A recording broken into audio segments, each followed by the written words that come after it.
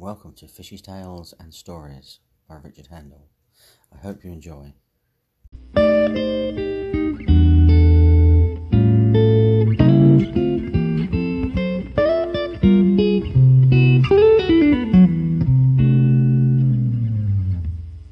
My original plan was to get out on the bank on Monday, but this all changed as one of our computers had a blue screen of death over the weekend. It just happens to be the one my wife uses, so she spent Monday sorting it out, so that meant me doing the homeschooling that day. I had a day's work booked in Friday, so my only day free was now Wednesday, and the forecast looked horrible, heavy rain all day.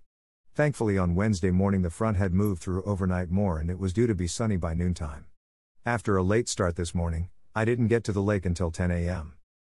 There were only 2 other people fishing here, and as I don't particularly like fishing anywhere near other people, it's just not necessary, I pitched up roughly in the middle and walked around the other side of the lake to drop some bait in the margins.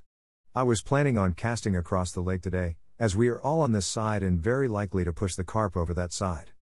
I'm still mixing up the pop-up color, to see if there is a more prominent color than the standard on here. Today I've gone with pink and yellow and we will see how we get on. By 1 p.m. and with only a couple of bleeps, I wasn't sure what to do next.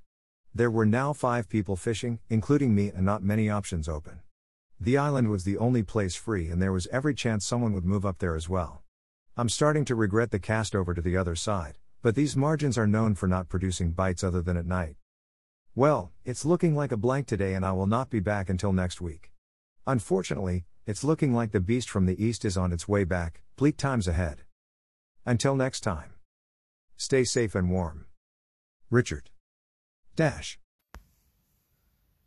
I hope you enjoyed listening, and don't forget to head over to my website, richardhandel.com, and take a look at the photographs and other stories and things I have.